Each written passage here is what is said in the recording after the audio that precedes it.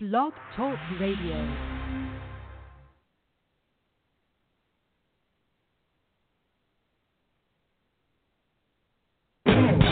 Baby, why'd you put me down? You got me on a killing floor, and you keep pushing me around, and I keep turning back for more. You really piss me off. You're really pissing me off.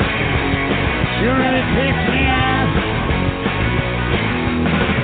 The working hours near the end, and I'm back where I was before. 'Cause every time I pay the rent, got to pay the rent once more. You really piss me off. You're really pissing me off. You really piss me off. All right.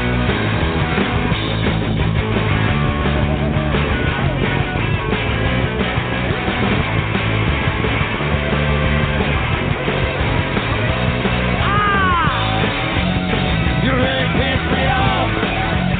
You really pissing me off. You really piss me off. You took that diamond ring and swore you lost on me was never done. But did you have to take my call when you let down with my best friend? You really pissed me off. You really pissing me off.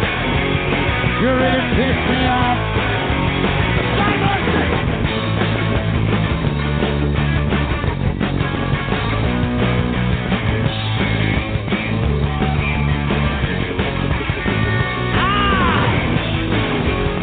You really pissed me off.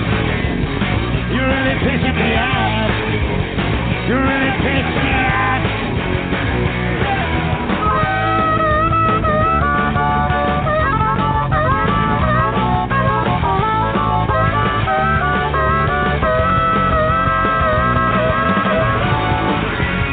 You really pissed me off. Really pissing me off. You really pissed me off. You really pissed me off. You really pissed me off. You really pissing me off. You really pissed me off.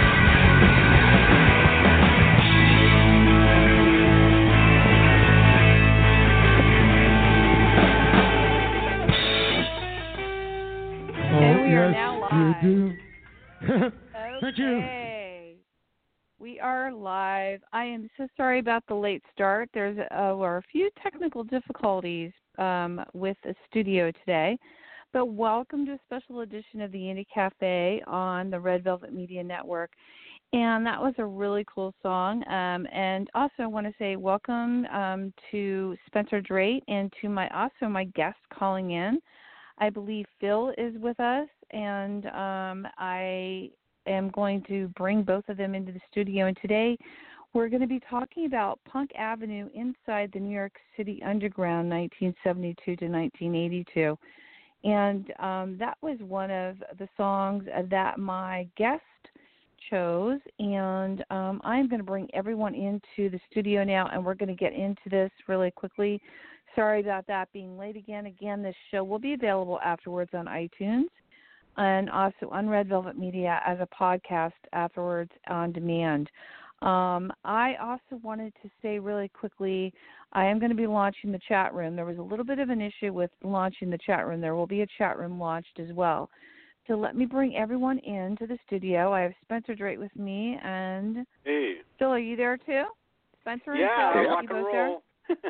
Hey guys, I am so sorry about that. And Okay. we are going to be very limited on time today because the studio is not working correctly.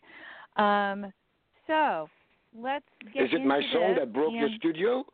It's the song that broke my studio, my love. Yes, it is. Crash. No, it's an amazing. That's such a great song, and I have a really awesome song that I want to that we're going to be ending with today too. So Phil, you're calling in from where? Where are you at today? Are you in New York? I'm in the subway right now. You're in the No, subway? Oh, nice. Okay. That's the underground, Phil. That's the You're in underground. New York City. No, listen to this. He's in the New York City Underground. So there you Right. go. How more underground can you get? If suddenly, you can hear me, we're going under the bridge. No, I'm in an apartment. I'm sorry to disappoint you, but I'm not really in the subway. Oh, well, you know what? In the subway, out of the subway, we don't care. We're just glad you're here because this is a great book, and Spencer actually had you send a copy to me, and it's an amazing book. It's made really great. I've seen so many reviews on this book, and it can be purchased on Amazon and pretty much everywhere, and you're on Facebook, and also wanted to say this book has quite a lot of reviews and amazing reviews and intros by, I believe, Debbie Harry, and we want to give a big shout out for Pollinator that got released outside today, and so let's talk a little bit about Spencer. Why don't you talk a little bit about how you and Phil know each other? And a little bit about how this book came to be. Phil, why don't you tell our listeners a little bit about who you are? I actually came by accident. I was, but a good accident. I was on Facebook, and I noticed that this book was popping up, and I said, wait a minute, this is like, there's something about this book. You know what I mean? It's about something about this book. So that's how it really connected off of Facebook. That's awesome. how I got the first that's how I got the first inkling of it. But I didn't know that. Way cool. Yeah, and I got to tell you, it's in there with the best. And that's everybody we know that's in the book. Yeah, I know. We got Lex McNeil wrote a piece, 2 Legs, and who's on our show with Holly and me, and we've had oh my God, I don't know. It goes down the line in this book. I mean, there's a lot of people here connected with the show, sort of, in a sort of indirect way or direct way, right? Right. So it's about that period that we all know about. It's about that period we all know about. Yeah.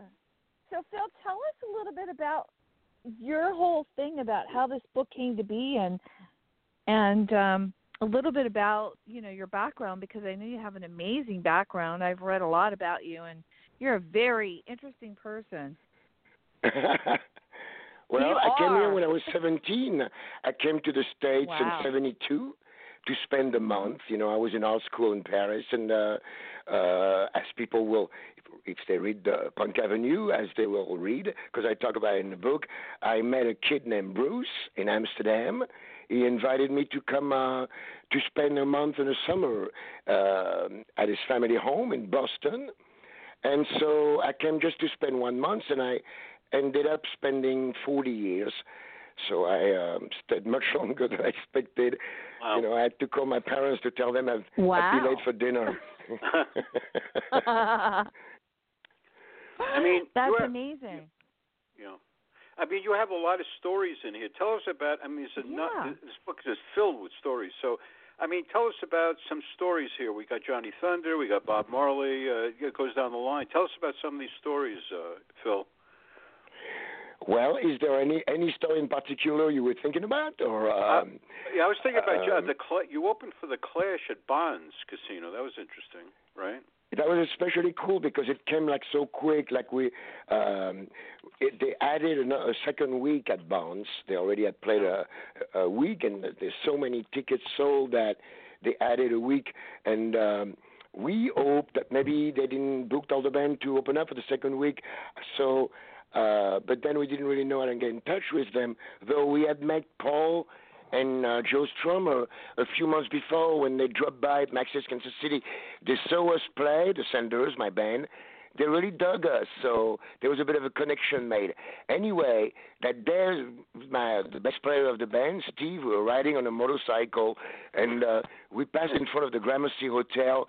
We see a whole bunch of punk rockers there, and we figured it out that the Clash must be here, So I ran in the hotel. I still had the helmet on my head, and didn't even bother to take it off. And I just wanted to leave my phone number to the concierge, And at that very moment, Paul Simonon walks in the hotel, but I couldn't get to him because he was surrounded by fans trying to get his autographs. So just when he got into the elevator, I was able to give him my phone number, and just very quickly, as the door of the elevator was closing, I said, "We'd love to open up for you," and the door closed. So I thought, well, I'll never hear from him. That very night, his manager called me and said, "Hey, do you guys want to open up for the Clash?" I said, "Well, sure, when?" "Tomorrow night." So we found ourselves the crazy. next day playing at Bonds. So it was a nice surprise. It was very scary though because the Grandmaster Flash, the legendary rap band, was they went on right before us, but the average American punk rocker was not really hip to rap yet. They thought that was part of disco. They thought that was the enemy, So they got booed off the stage in the most cruel way. They were throwing literally thousands of Coke cans at them, and it was just raining bottles. And so then we had to go on. So it was a bit scary, But something really kind of comical happened is that the lights were very dark when they told us run on stage. So people just saw the silhouettes get on stage, and the entire room went bananas thinking, it's the Clash. So there was a huge wah! And then the light came on. There was a bit of confusion, like, wait a minute, that's not them. And one can immediately came flying at me, missed me by an inch. I thought, this isn't, my God, this is going to be rough. But lucky for us, within one song, they completely accepted us, and it went on really good. They loved it, so it was a great night for us. And we've been thankful to the Clash ever since. Yeah, let me ask you a question. There's a whole bunch of things here. Holly will probably chime in on something too. But there's a Ramones play their first gig at a party. Tell me about this. All right, so that I kind of verified the facts on the internet since, and I found that it was actually their third. But I had no idea because, like I said in the book, Didi Ramone told me it was their very first gig. Right. So I just repeated what he told me. Sure. But what happened is that in '74, I was living in Boston, and we'd spend the summer in Provincetown, and we met this couple in Provincetown. Their name was Oni and Benton, and they liked us a lot, my friend Bruce and I, and they had a big loft on West Broadway. It's a beautiful loft in which they sold furniture and artifacts from Nepal. So they went to Nepal every month or so and brought back all this beautiful stuff and sold it for a fortune. They were doing very good. And since they liked us a lot, they decided to throw a party which only theme was to welcome me to New York.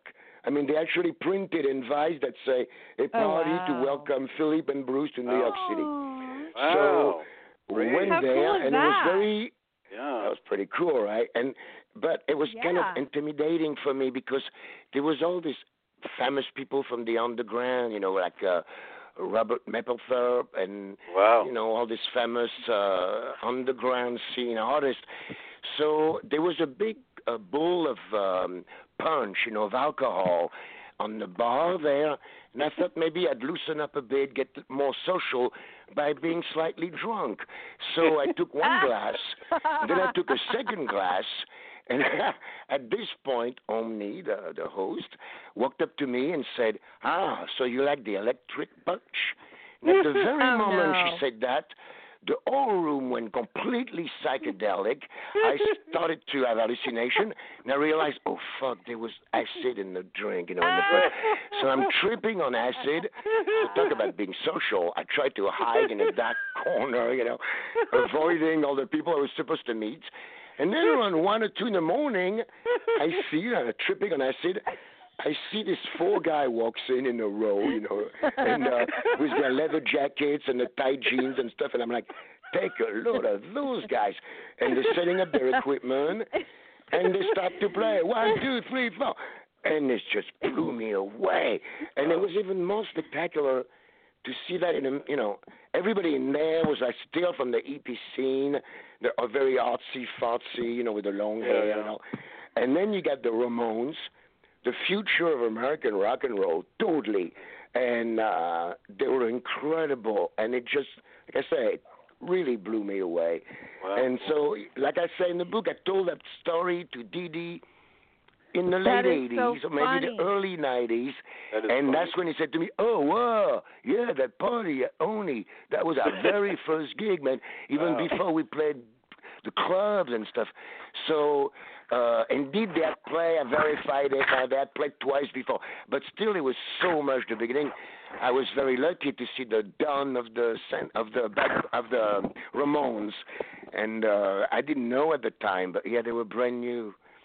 And they were already fabulous, you know, and they really, they were so great. What an incredible band. What is the, there's a thing in the book about, you talk about vacuum cleaners with Sid Vicious. Tell us about that one. Oh, well, God. I thought it was funny. My ex-wife and I had a store on 7th Avenue. We sold like 50s clothes and stuff, all that retro stuff. And, you know, so every morning I went there and then vacuumed and stuff. But our vacuum cleaner broke. So I took it to the shop to be repaired. And the shop was on 23rd Street. So I'm walking up 23rd Street, and I was, by then, I had been a good friend of Nancy Spungen. I knew her since 75. And actually, when she went to England, I was the guy that convinced her to go to England because she was badly strung out on heroin. And she was miserable, so I told her she should just leave town and try to clean up. She didn't know where to go. I told her at first she may go to Paris, it would be nice, but she didn't want to go to Paris because she didn't speak French. I said, how about you go to London? And so she thought about it and thought it was a good idea after I kind of convinced her. And I take the opportunity to apologize to the Sex Pistols for convincing Nancy Spungen to go to England. But anyway, funny. That day I was getting my vacuum cleaner from the repair shop. I walk in front of the Chelsea, and Nancy and Sid Vicious, they had just came back from England. And by coincidence, she was just stepping out of the hotel. So she sees me, hey, Philippe, how you doing? So I got to introduce you to Sid, you know, and Sid Vicious comes out after her, you know, just like, you know, like totally out of it. And she said, this is my good friend, Phil, and he couldn't give a flying fuck, you know, and just like, hello. And and then she said, well, what you doing? You know, all bubbly. And so I felt like a bit stupid. You know, I said, well, I'm on my way to pick up something. So then Sid Vicious kind of woke up, you know, when I said, I'm picking up something. You have to keep in mind he was really interested in drugs. And so he said, he got close to my face and kind of whispered, so, yeah, what you picking up? So I said, a vacuum cleaner. So what's really funny is that he thought that was a New York slang for dope. Oh, and so wow. then he got really interested, and he said, that is funny. A vacuum cleaner. Oh, yeah. What's that? So I told him, well, you know, a vacuum cleaner to clean the rug. You know, you plug it in the wall, you know, it goes like this, you know, and suddenly it occurred to me, this is really funny. I'm explaining to Sid Vicious what's a vacuum cleaner, and he's looking at me like I'm completely insane. And once he understood it was on drug, he lost interest completely. I think he was more into drugs than vacuum cleaners, really. Really? So you played drums for Johnny Thunder's band, right?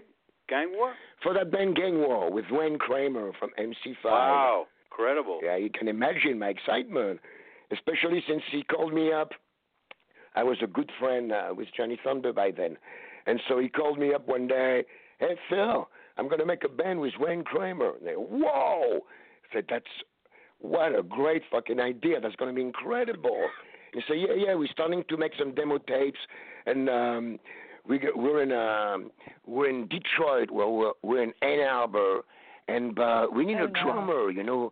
And so I played drums, you know. I mean, I was the singer in the Senders, but I played drums. That was my first thing. He said, do you want to come play drums with us? I said, yeah, but you just said you're in Ann Arbor. How am I going to get to Ann Arbor? He said, well, we're going to buy you a plane ticket immediately. So they did. So that very night I landed in Ann Arbor, and when Kramer came to pick me up at the airport, and I was like, you know, pinch me. And so we did 3 days of recording, and it was just incredible. It was fabulous. One funny thing that happened is that when we got to the studio, the guy who owned the studio was really a square. He was this older man that was very, very straight. And when he saw that motley crew came out of the car, he got a bit freaked out. So he said, wait a minute. You know, before you can enter the studio, I want everybody to show me their ID. So they had a manager with them, and the manager goes, You must be joking. This is a very famous musician. This is Wayne Kramer from MC5. And right here you got Johnny Thunders from the New York Dolls. And the guy actually goes, oh, yeah, don't try to pull any crap on me because my son is a big fan of the New York Dolls, so we're going to see about this. I mean, he literally took it that way. Then he calls his son because the studio was right downstairs from the house. So he called the son, hey, Billy, come down here a minute. So this fat kid comes out. He's in Bermuda shorts, and he comes out and his father goes, this one over there is in the New York Dolls. And so his son gets closer to Johnny, then turns to his dad and said, Dad, it's Johnny Thunders, the guitar player. Oh, wow.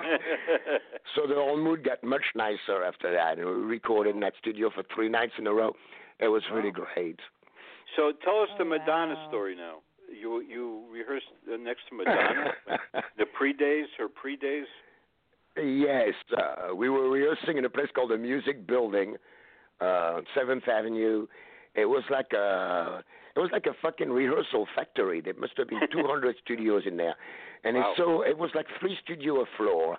And on our floor, it was great because on the left of us there were Swans, the very crazy experimental band, and on the other side was Madonna. And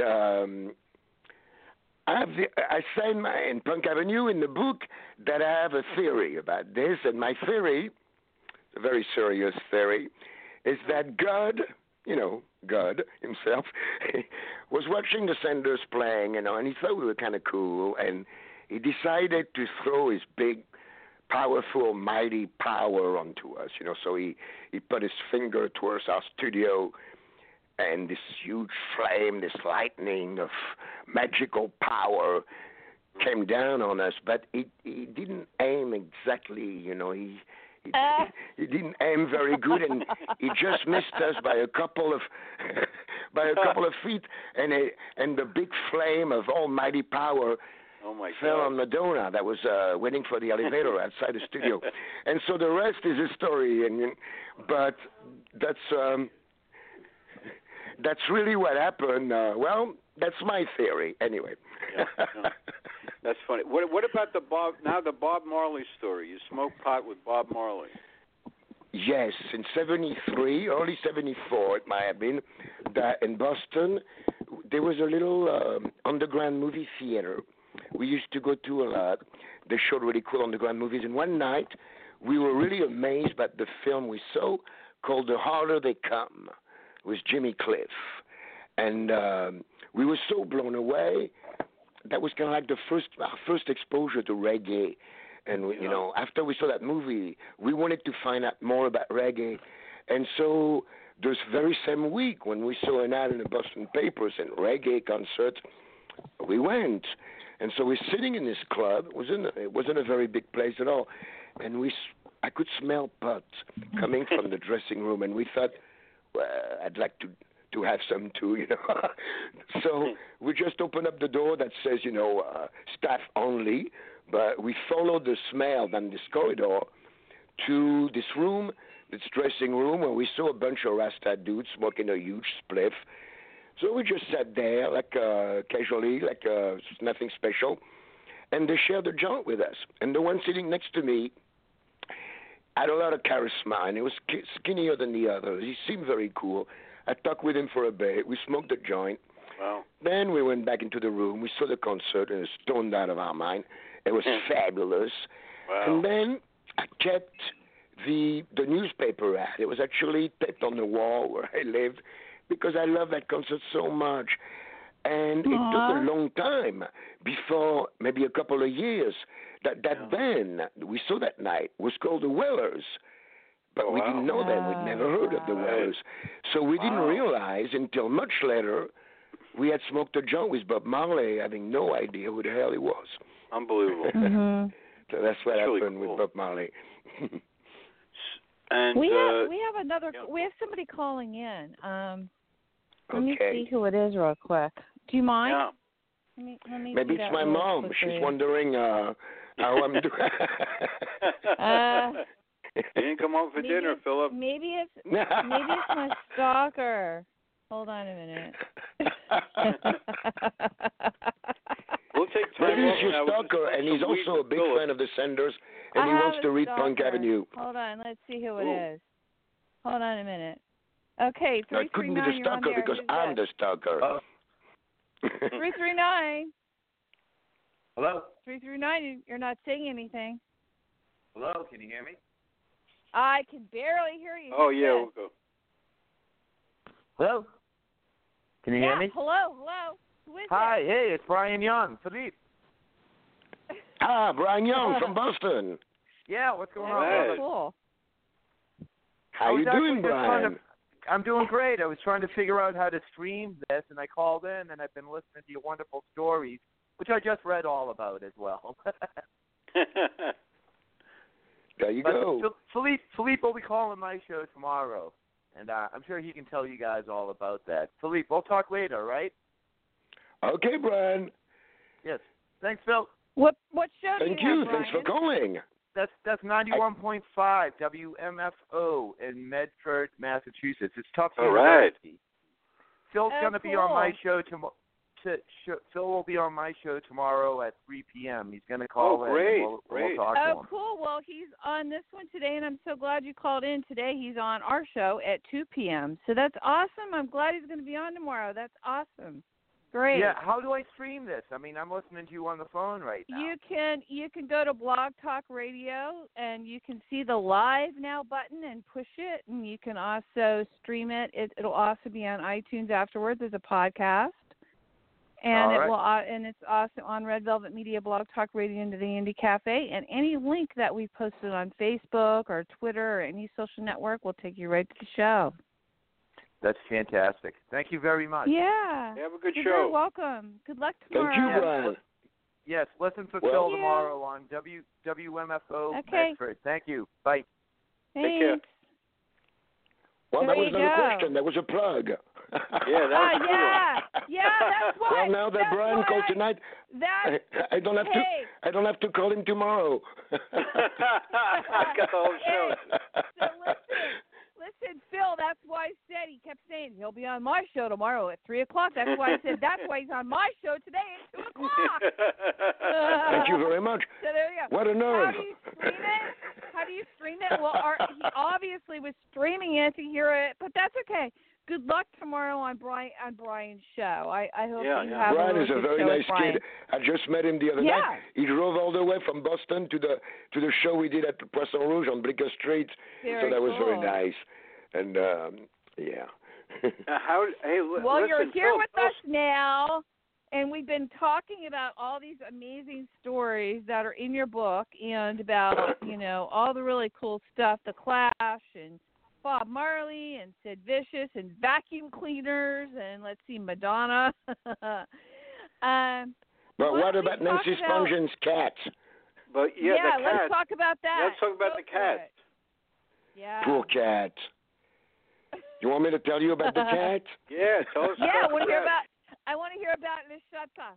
Yeah, go. All right. Well, what happened is Nancy was a good friend, and like I said a minute ago, I convinced her to go to England to kick her heroin habit, and which didn't turn out to be the best idea in the world. But she had a big black cat, and when she left, she asked me if I could take care of the cat. So I said, yeah, sure, you can leave me the cat. But what I didn't know, that I unfortunately found out, was that the cat was hooked on to heroin too. It's not a joke. He really was. No. Yeah. She explained to me after that he had been attracted to the smell, I guess, of opiates in the spoon in which she cooked her heroin. She would just put the dirty spoon in the sink, and the cat found that and started licking them. Oh no! And, so he was going through withdrawal. Big time. When I had a little kitten, a cute little tiny kitten. The name of my kitten was Poof. And when she dropped off the cat, he didn't feel like playing with Poof at all. He wanted a fix right away. And so he went to hide under the furniture. But the next morning, I woke up to the screams of cats, so I got up to see what the hell was going on. And Nancy's cat had Poof by the throat and I saw there was some blood. I mean, he was really going to kill him. So I made the terrible mistake to try to grab him by the back of the neck to get him off my kitten. But I had no idea what a junkie cat can do. And this cat was just going through withdrawal, and he was just going insane. So as soon as I grabbed the back of his neck, he turned around and plunged every teeth and claw into my forearm with an incredible strength. I mean, it was so tight on my arm, I couldn't believe it. I nearly passed out, but I just screamed my head off, and it was, very painful. I had all these teeth and all this cloud, deep into my forearm. So I didn't know what to do. So I couldn't rip him off my arm. I would have ripped my flesh to shreds, So I just had to hit his head against the wall a few times, and it knocked him out a bit, and he let go of my arm, and I ran to the hospital. But I had just a few stitches, but I was okay. And then, the poor cat, he went cold turkey, and we had him for years. He became a very nice, good kitty, and he was a lovely cat. But the first day was a bit rough. Yeah. So tell us about your writing with Debbie Harry on French lyrics with her songs. Tell us about that story. Yeah, Debbie was so sweet, and of course she still is. She's really a great person. And the first time we got to open up for them. Somebody have the show on? Somebody have the show on? Yeah, I hear an echo. Yeah, So do I. Is there another phone? There's like an echo on. Echo. It's Maybe funny. it's here. Wait, we gotta look. Maybe somebody has a phone on. No. Hello? Is it better now? No. Yeah. No, still the same echo. Maybe we need to turn off one phone. Wow. No, it's not from here. Not from here either. Weird. Fuck, That's very bizarre. Because I'm not picking up any echo. I'm not getting any echo, Holly. I'm hearing myself. Oh, wait, is it gone? No, it's still here. So funny. You know what we should do? I'm going to start to feel like I'm tripping on acid, like when the Ramones are going to walk in. You're drinking the rainbow punch. The rainbow punch. Yeah, exactly. Rainbow, or was it glitter punch or something like that? Yeah. You know what we should do really quick is we have to my studio is kind of like freaking out. I don't know what's going on today. And Spencer, what I talked to you about earlier is happening on the studio right now. I had to change my thing twice. Yep. Yeah, which is fine. It's logged kind of funny, though. It gives special effects. Yeah, I know. It's special effects. You know what I think we should do, Spence, is I would love to have Phil back on the show. Okay. To do a whole show about, more stuff, because we can talk as long as we can and until this thing decides to go bye-bye. Mellow out. But that's okay. That's okay. No, it's all good. Okay. Philip, it's like coming down from mescaline. That's what it's like, coming down from mescaline. I wouldn't know. Don't say that. I'm going to have a flashback. I'm starting to see little stars and stuff. Well, you're going to have to cook some mushrooms with me, man. Peyote buttons with me, okay? I was lucky. I never did any of that stuff, I guess. I don't know. So, Holly, wow. What do you want to do, Holly? This is trippy. I think it's Brian's fault in Boston. He didn't hang up his phone right. Yeah, true. Could be. Fault, right. Man. That's interesting. Hey, Brian. Boston. Hang up. I think he's trying to sabotage you so that his show would be better. Sabotage, right. Fermez la bouche, s'il vous plaît. No. Oh, man, it's really strong now. Yeah. This is crazy. Maybe put some reverb, too. Okay, listen, really quickly, why don't we say where this book is available and how they can get it, okay, really quickly. Okay, the book is in store now. It's called Punk Avenue. It's from 3 Room Press. Mm-hmm. Everybody, I'm going to repeat that in case you didn't hear me good because you thought it's actually called Punk Avenue. No, it's called Punk Avenue. Right. By 3 Rooms Press. It's available in the bookstores right now. Also, Amazon.com. Mm-hmm. Come. And listen, I want to thank Cat George for sending us books. Cat, and, Cat. Give Cat a big shout out. Wait a minute. Hello, what's Cat. the website? Thank you, Cat. Okay, Cat's not here right now, but I will tell her. Cat She's great. Not She's the great. Cat. She's great. Cat She's is the not greatest. the Cat that you had from your friend. She's not the same Oh, cat. no, that's This another is a cat. different Nancy Spungen's cat is not the same cat. No. What I wanted to say There to is you 3 Rooms was, Press cat, and Nancy Spungen's cat is completely unrelated. Completely different. The head trip is totally different. Let's give your website out really quick. Yeah.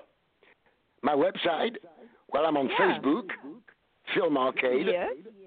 Yes. So please come in and join me, everybody, on Facebook, and there's a lot of fun talking about the book and everything.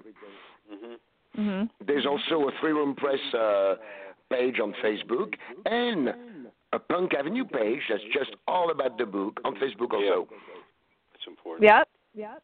That's the one that I was talking about that we should talk about. So it's on Facebook, guys. Go there and like it, and you can actually order the book, and you can see pictures.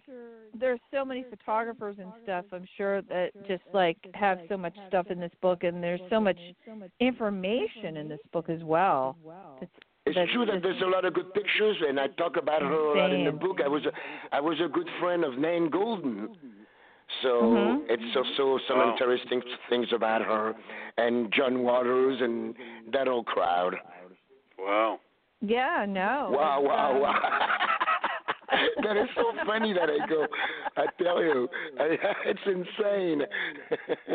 But tell us about. Wait a minute. You wrote songs with Madonna, with Debbie Harry. Debbie Harry. I was just starting to tell you about this when the echo began. Yeah. You think I should try anyway? Yeah. I tried to ignore the echo. We were opening up for Blondie at a place on 8th Avenue called the Elgin Theater. And as I walk in for the sound check, she walks up to me and says, "Oh, Phil, we were looking for you everywhere because we're doing this song and I need your help." And then she explained what she was talking about. They were doing a cover of a song by Randy and the Rainbows called Dennis. But the song is actually called Denise. But, she changed it to a guy because she's a girl. And then she thought the name Denise sounded kind of French. So they decided to do a verse or two in French to give it a little, like picnic chic French touch. So she needed my help because I guess I was the only one right there who spoke French. So we sat down and I helped them with the lyrics of Dennis, the French verses, and that's what happened. So the part that's in French in the book was my contribution. Wow. So that's whenever great. you hear Denise, think of me. Okay, great. Wow, good story. No, I think that's really important that you talk about that. And you know what I'm trying to do here is I'm trying to switch this over so maybe the echo will go away and we can finish our 18 minutes. I don't think we're going to be able to play music though because it's going to echo. Okay. Even the music will echo too. The music will echo too because something's not going on. Something's going wrong here. I don't know, but do we want to talk more? We definitely want to talk more. Well, can I mention my event coming up, Holly? Of course, yeah. Let's hear about your event, Spencer. Well, I've got to put a minute here. Judith and myself are going to have a major event it's a whole thing of our music design life, which has been very iconic. We're in major collections of MoMA, AIGA, and the Rock and Roll Hall of Fame vinyl collection, and we're going to have our venue, the show of our life at Howell Gallery, May 18th, 7 to 9 p.m. That's at 6 East 1st Street on the Bowery. And it'll be a fun evening. We're going to have Sylvia Reed with John Holmstrom with us from the Ramones family, and we're going to describe how we went through all our album cover concepts and stories that no one's heard about, from Lou Reed to the Ramones to Talking Heads to John Bon Jovi and everybody we worked on. So it should be a very fun evening. I just wanted to, and thanks a lot, Holly. I want to put that plug in there. Way cool. No. Did you notice the echo stopped? Oh no, there it goes again. What Spencer, is going on is here? It you? Is it you, Spencer? I don't know. No, it really must be from my know connection because when Spencer talked, I didn't hear the echo. Wow. Spencer, you're lucky. I'm really something's going on. Do you hear it? Do you hear an echo on my end? No, oh, yeah, big time. I don't. I do. Really? Oh, when you speak, Really, yeah. Wow, really strange. See, I don't hear it. It's really my phone. I don't hear any echo at all from both of you. Very bizarre. I think maybe people could call in to let us know if they hear the echo or not. Well, I was able to switch this over to a different MacBook area, so it's fine. So we're able to. I'm going to try to play music at the end, and we're going to still continue our conversation. You know what I wanted to ask Phil was I wanted to ask him what his whole inspiration for doing this book was, because I know that we talked a little bit about all the different stories. He had so many things to talk about. I know growing up and living in Paris, and I mean I've spent a lot of time there, so I know it's like such a different world when you come over here. What you have so many fun things that you shared with us. What would you like to say about how this came about, and who was your mentor to really bring you about writing and sharing your experiences? Well, what happened really is I've been thinking in the back of my head about the idea of doing a book about these times for a while, but I just didn't know if I would have enough really to fill up a whole book. So I walked around for about 6 months with a notebook in my back pocket, and whenever an old anecdote would come to mind, I would take down a couple of notes so not to forget them again. And in no time, my little notebook was completely filled up with little titles like Nancy's Cat, or I threw up in some girl's mouth, or I set some guy's attache-case on fire. You know, so then I had all the stories, you know, but I just didn't know when I was going to actually sit down and do it.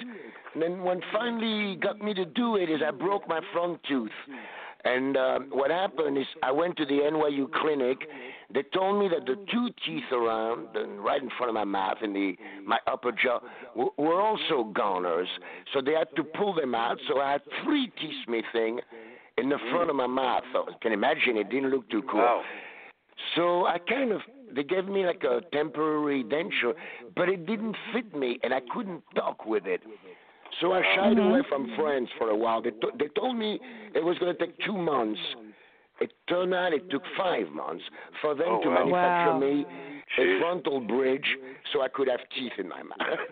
So during that winter, I just stayed home, avoided my friends, because I looked completely stupid with no teeth, you know. So I had to do something not to go insane. And I was writing email to my nephew, Pierre, in France. It's really funny. And he kept inquiring about those days. Tell me about the punk rock scene. Tell me about Maxis, CBGB. So I started writing a few chapters, and he dug them so much, he got me into continuing. You know, I had an audience of 1, and it was enough for me to keep going and keep going. And by the time I got my bridge done, I had a book finished. So I guess if I didn't break my tooth, I would not written this book. Yeah. You had that downtime. And it was great because creative. I was completely isolated. I didn't have a girlfriend at the time. I didn't have a cat or nothing, you know, and there was just no distraction. So, especially no junkie cat. And so I got completely into it, and it was a great joy. It was really a great joy. Wow, great. It was fun writing it. Yeah. I know a lot of people that go away just to write music and to be able to just be in their creative moments, and they know that that's what they need to do for themselves. They just go away and they do it. They need to break their front tooth. It's a bit extreme, to actually break your tooth just to write a book, but. No, but you never know why things happen that way. That's what's strange about life. So it's kind of right, Holly. So you fall into these exactly right. So you don't know why you're doing it. Right. Yeah. What I wanted to ask Phil, we're okay on time now, so I was able to extend the show and I moved everything over. I haven't gotten rid of the echo yet, but what I wanted to say was. To say the least. Pardon me. What? No, I just said to say the least, the echo is still there, full blast here. Yeah, the echo's still there. We're going to blame it on our calls. But anyway, I'm kind of getting used to it. It was there before then. I am. It's nice. It actually is cool because it helps us catch ourselves. What I wanted to say to you was, what are you currently working on right now? What am I working on? Yeah, what are you working on right now, my dear? I'm working on promoting the book, but I'm not working on another book yet. I doubt that I will. Or first, I would have to live another crazy 30 years before I write one. Phil, you're playing, aren't you? You're playing too. So are you playing around at all? Yeah, we heard you were playing. We just did a fabulous gig at the other night, and that was the book launch party, and it was a total blast. I sang, the Rousers played, Lenny Kay, Andy Shonoff, and Daddy Longlegs, which is a young band I think they're the best band in the world, and they're just incredibly good. I recommend them to anybody who's hearing me right now. You should check out Daddy Longlegs. They're incredible. Really? And there was also the Waldos with Walter Lerr from the Heartbreakers. Yeah. So it was a big, big party, and I sang. But my band, The Senders, stopped in 2001. I haven't been playing rock and roll for a few years. Now I live in Italy, and basically I do my other love, which is painting and drawing. Oh, great! Oh, nice. Yeah, painting excellent. And drawing. What is your medium? That was actually my first thing. I paint oil on canvas. That's what I have to do. Nice. Thank you. Any kind of subjects? Are you just doing abstracts, or are you doing landscape? Or no. It's not abstract at all. It's mostly people. I'm doing kind of a series of girls with beehives. Beehives, the very tall hairstyle. Yeah. Well, they're very rock and roll paintings. It's I can't help that. Nice. But you need to have an art opening when you finish those, an exhibit. Yeah. Right? I would love to. I mean, really, seriously. Yeah, it's true. It'd be kind of cool. If but right now, that wasn't. I have a friend I guess all my energy is into Punk Avenue. That's really what I'm doing now. But on my free time, I like painting. That's your emotional outlet besides your book. Yeah, that's really great. Yeah.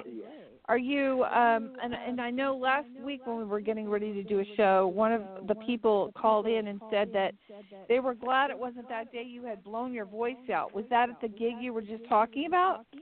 Yeah, totally. Listen to me now. Yeah. Yeah, I overdid it a bit. I'm a little bit rusty, and I thought it was just your French accent and your sexy voice. That's what I thought. You know. Well, thank you. Maybe I should just keep blowing my voice if you. I want one more story. Philip, tell us about you got mugged or something. Is that right? I'm sorry, I couldn't hear you, Spencer. What? Did you get mugged or something? Did I get mugged? Oh, yeah. Yes, I got mugged quite a few times, but in the book I talk about the last time I got mugged was very lucky. I had just kicked heroin. What's funny about that? Holly, she's going bunker. I'm down, Holly. Let him talk. Laughing. I'm laughing because you said, "Did you get mugged?" Well, that's what's in the book. Did you get? That's what's in the book, Holly. I think the echo is it. starting to get to you. Oh, tell a story. Tell a story. No, tell a story, Phil. No, it's like one of the last thing in the book that I just kicked heroin. I went, through the withdrawal, the cold turkey, and 2 months went by, and like an idiot, I got tempted to do it just one more time, one last time. Of course, that's when you fall back in the trap of going right back into it, and then you're back into it, And so I did buy some heroin, and I felt like I had a guardian angel because this big Puerto Rican dude snuck up on me with a gun. He stuck it on my stomach and, ripped me off and mugged me, took my dope. So I wasn't able to go back to heroin, and I think that saved my life. Wow. That's amazing. What a great story. That was the last time I tried to get this stuff. That was in 1983. I'm so happy to still be around today to talk about it, Most of my friends are not, and so I do feel kind of lucky. Yeah. Very grateful. Yeah, no, really. That's an important thing. It's not very good stuff to do. I don't recommend it. No. No. We have I'm sure a lot of friends that have done it and are doing it or whatever, are in recovery. A lot of them share their stories, and I think it's really important. That's kind of trippy.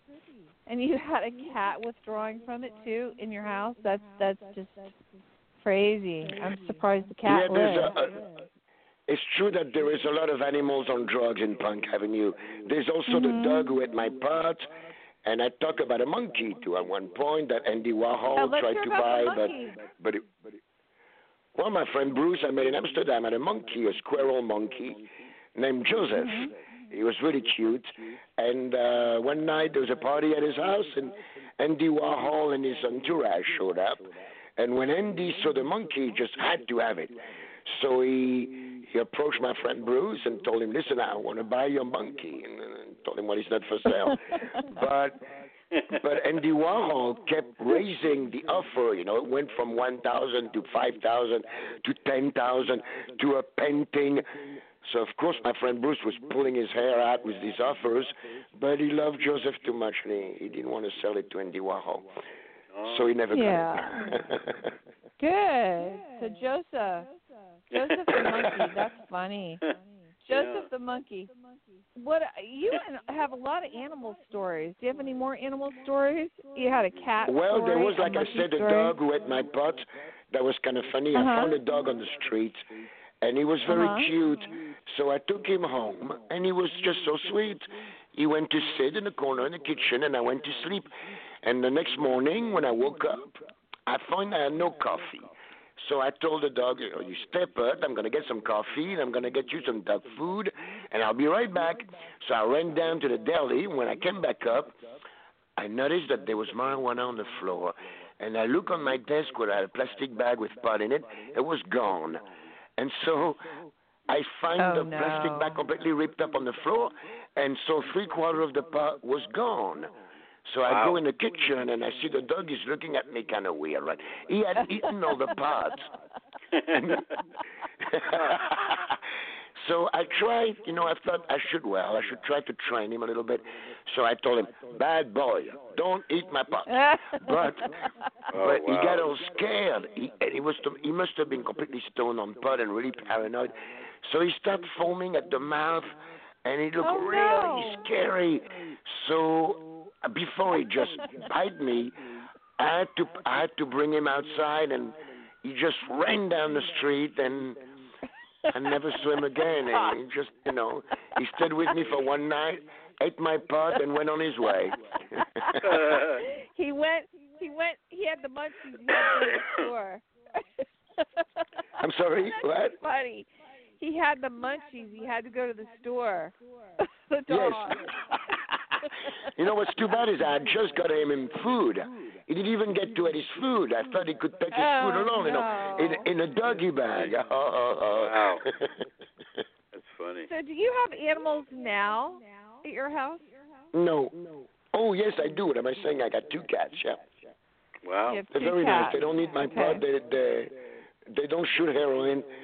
They're nice cats. Yeah. That's They're great. a bunch of squares, my cats. Yeah, they're living in the real world, right? You know what I want to ask you? When's your next gig? When are you playing again? Well, there's going to be a book signing at a place I believe is called The Cast on Orchid Street, and that's on May 11th. Yeah. Mm-hmm. And there's going to be, as far as music, I'm going to do the Max's Kansas City reunion at the Bowery Electric, and I'm going to sing. That's May 27th. Well, Philip, I'm going to be there. I'm an ambassador to Max's Kansas City Project, so I'm We going to be both there are, with yeah. Peter Cowley running the event. Yeah, so I'm going to see you. I'll see you there. Great. Okay? That's cool. Yeah. And Yvonne, yeah. So Spencer and I are both extended family members of Max's Kansas City group. That's cool. That should be great. Yeah, that'll be good. Yeah. You got a lot of acts playing there. It's a 25th to the 27th at Bowery Electric, Max's Kansas City. Everybody should come down there, and it should be really cool. Yes, it will. And the fact that I'm singing is just another reason to go. And so I hope everybody will come. What song are you gonna sing, Phil? Oh, I have no idea, but probably all the Sanders classics, like the one you just played. You really pissed me off. And Baby Glow in the Dark. We have another one called Baby Glows in the Dark that we're going to play too when we end our show. That's what I just said. That's a good one. Yeah. So we have a little bit more time here. Spencer, you want to? Do you have any more questions that you'd like to ask Phil about the book? I think I don't know unless he's got some stories we haven't discussed yet that he'd like to talk about in the book. They're great stories. I'm telling you, I know. This has been such a fun show. Really amazing. It's just really, really, really great. And Phil, you're really funny. You have some great real life stories that are just like amazing. Especially I want to bring out a point, Holly, I want to bring out a point. We've had on our show 3 authors in this area. One is Legs McNeil with Please Kill Me, Stephen Blush with New York, and of course this book. These 3 books really go together. If someone wants to buy books, these 3 books in this punk area should buy Phil's book, should buy Stephen Blush's book, and Legs McNeil. These are like classic books that are in this culture. Pop it's well culture. described right on. in different ways. Way cool. Exactly. And Legs McNeil wrote the preface to my book also. Right. Yeah. So, and also I was interviewed in Please Kill Me. So there's Please Kill Me also.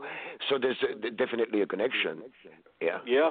Mm-hmm. I mean, we had Legs on the show. Holly, I don't know if you know this, but what really makes it great about Legs is I found out that on Please Kill Me, he wrote, I don't know if you know this, Holly, he wrote about our show, He actually wrote in Please Kill Me a release with our show in it, which when Legs does something like that, that's like, you're in the good area, right? I Philip, didn't you're in know the good that. area. What did he say about the show? Well, he posted, this is way back when we were doing the show, and I remember the show. Someone my email, but he just mentioned he was on our show, kind of like an announcement that he was on our show, with us, and but I thought, the fact that he didn't have to do that, but the fact that he did it made you and I feel highly respected by him by doing that. He doesn't always do that, by the way. Okay, he's a great guy. I didn't know that. Yeah. And he's a really cool guy, and he's so funny. Yeah. This is in the book? In the book? He actually wrote this in the book? No. He has he would have an email release on Please Kill Me every so often. Right, I saw that. With the articles. And so one of the articles was about our show. So that's where that comes from. Okay. Yeah, and I'll have the to fact find that that. he did that showed that he really highly respected being on our show, which is Did he mention the echo? No, that's a whole other thing. That's another. You're special. You have the echo. You know why? The echo. The echo. The echo came with you from that party where you drank the rainbow punch.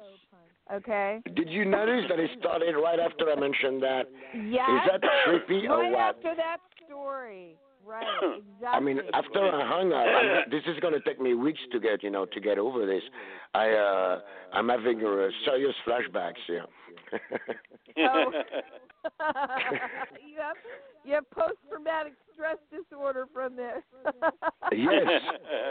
I'm going to have to see her shrink for years, and it's all your fault. Oh, yeah. Oh, no. You know what I wanted to ask you? In regards to your painting, have you always, did you always paint, or was this something that you just picked up as you decided to increase and expand your, horizons as far as your... No, actually, that was kind of my first love before music. Wow. Really? I got accepted in this very good art school in Paris called Les Beaux-Arts. And so when I was drawing as a little child all the time, I started playing drums when I was 13, but I was already painting and drawing then. And so I started the band, The Senders, much later when I was in New York. But it wasn't my plan, to do that. It just kind of happened spontaneously. But I was painting before I did music. Yeah. Wow, that's crazy. So you continue this, and this is something now you're still doing, yeah. And you play drums. I think I kind of thought, if you're going to put things in order in your life, it's better to be in a rock and roll band when you're a bit younger, and then do the painting after when you're a bit older. It fits better with the lifestyle. So I did things in the perfect order. It's working out great. Yeah, that's amazing. That's pretty cool. That you did that. So when you were younger, did any of your other family members, were they musical at all? No, not at all. I got two brothers and a sister, but they don't do any music. No. I'm the only one that ended up being a rocker in New York City. Yeah. That's great. Well, we want to both thank you so much for being here and bringing your wonderful stories to us, because meeting all these people and great, telling us all these great stories. And I want to thank you, Spencer. And Spencer, now that we have a little more time, why don't you talk a little bit more about your event? When is it going to be again? It'll be May 18th. 7 to 9 p.m. at Howell Gallery in New York, and they're located at 6 East 1st Street, around the corner from John Varvatos' famous store and the Bowery. And it'll be, it'll be talking about all our album covers and 45s and even posters that we've done, like the famous Velvet Underground poster, which won many awards, the Metallic Banana poster, or the famous metal box for Lou Reed, the Magic and Lost edition, and of course the Peel Off Banana for the Velvet Underground limited edition CD, and classic album covers like End of the Century and the Mick Rock photo sessions, and all these stories that people don't know about. The band, when I was on Marky Ramone's Sirius show, interviewed. Marky really opened me up to let me know certain facts that I didn't even know, that Ramones were into certain things and how they related to. They really liked my album covers, that I never knew, and that they wanted to have the inner sleeve artwork that I did for End of the Century to be the cover, which blew my mind totally. But they ended up using it for 45s in Europe. The actual posterization of the Mick. It was the posterization of the Mick Rock photograph. Used for 45s in Europe. So I have copies of that, and it's very interesting. So the two images, the front cover and also the inner sleeve art posterization of that photograph, is interesting how they're both used in different ways, and it was part of the picture. But of course, the most controversial thing is the front cover of End of the Century, where they're in T-shirts, and that was a big thing. I mean, the Ramones in without T-shirts. The leather jacket. Yeah, without the leather jacket. But the inner sleeve is actually the photo shot with them in leather jackets, but it's posterization done. So it's black they turn black on like an orange background, and it's really beautiful. Oh wow! Actually. Okay, so it's reverse Talk of color. iconic.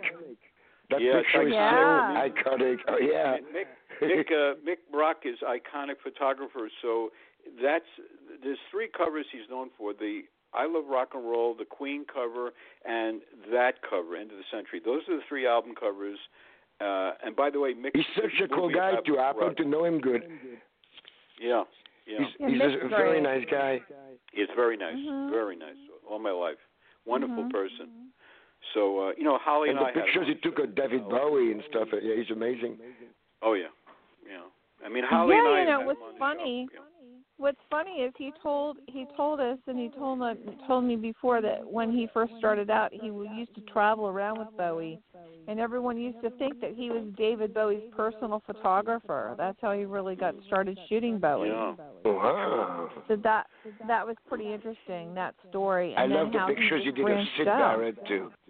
Oh, the Sid Barrett. By the way, wait a minute. Yeah. You gotta hear this. Wait a minute. You got to hear this one. Roddy Bagua, who's a friend of mine, filmmaker, who's been on our show. He did a great movie on Storm Theory. He's doing a movie on Sid Barrett coming out. His movie's in post-production with Sid Barrett. Interview with Mick Rock and Pink Floyd in it. And following that, he'll be on our show about that. Great. Nice. Yeah. Well, that'll be cool. That'll be very cool. Yeah, well, it'll be really cool. I'm looking forward to Phil's next book that he's going to do, because you alluded that you're going to write maybe another book. What's your other book going to be about, Phil? Oh, don't count on this too soon. Come on, it took me 30 years of crazy living to have enough for Punk Avenue. If I did a sequel of whatever happened after, it would be way boring, compared to Punk Avenue. No, with you, I don't think anything could be boring. I think you got stories you didn't put it. Holly, I think he has stories he couldn't put in the first book that he has for the second book. Sure. I'm sure of that. Right? I'm sure of that. And Phil, you are a very, very funny man, and not meaning that in a bad way. You have a lot of really great stories. Yeah, and great sense of humor. You have a beautiful spirit, and I can hear that in you. So I can tell that you have a lot more to give to the world. So your music, thank you very and much. art. Very true. And we're really looking forward to a possible follow-up, and we would love to have you back. I'm really Maybe I could sorry write a about book the about echo. that time I was on a radio show with an echo that was going on at the same time. Well, listen, we wish you a lot of success, and we hope that you have a really great interview with your with I think what was it, Brian in Boston. Oh yeah. We hope that you have a good interview with Brian. Is it tomorrow that you're doing it? Yeah, cool. Okay, cool. Well, maybe tomorrow Brian can give us a shout out.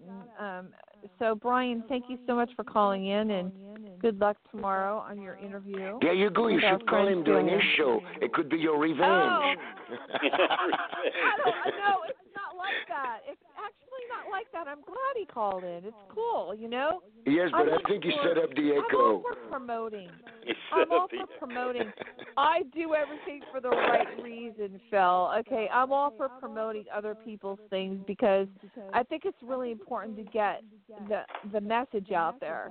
So my reasoning is, I all the more reason just to get it out there to people that couldn't tune in today. And again, for everyone listening, if you tuned in late or you tuned in after I was late and screwed up I didn't screw up, the studio screwed up, and somebody out there decided to change my password again. So stalker beware. You are ISP tracked.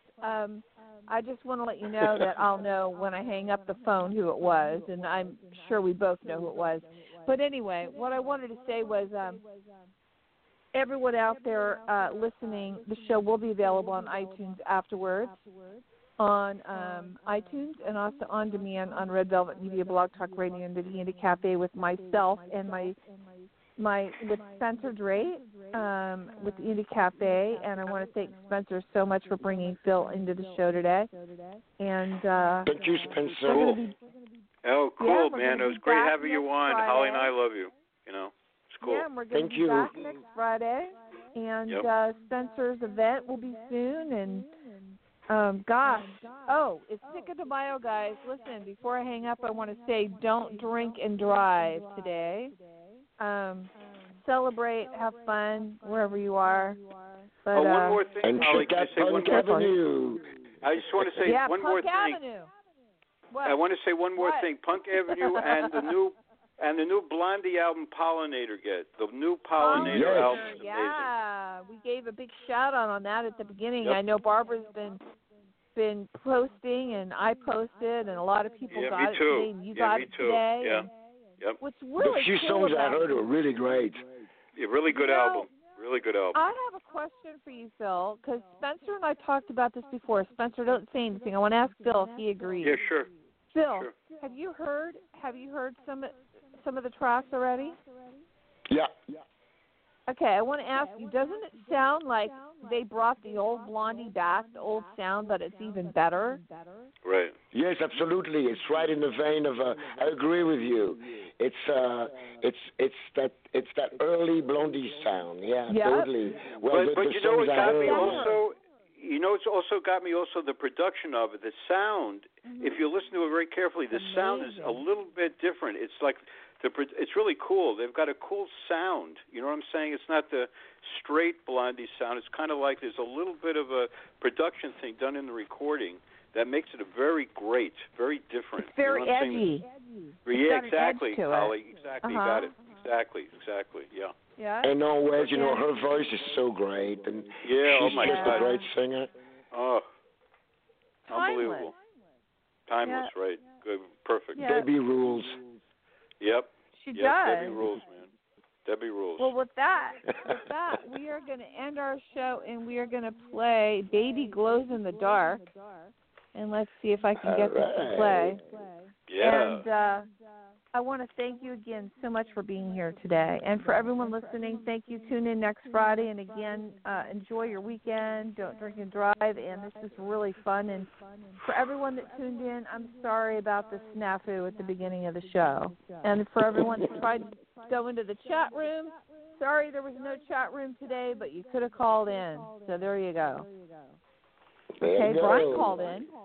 Okay, all right. Here you guys go. Phil, I'll see you at Bowery Electric. All right.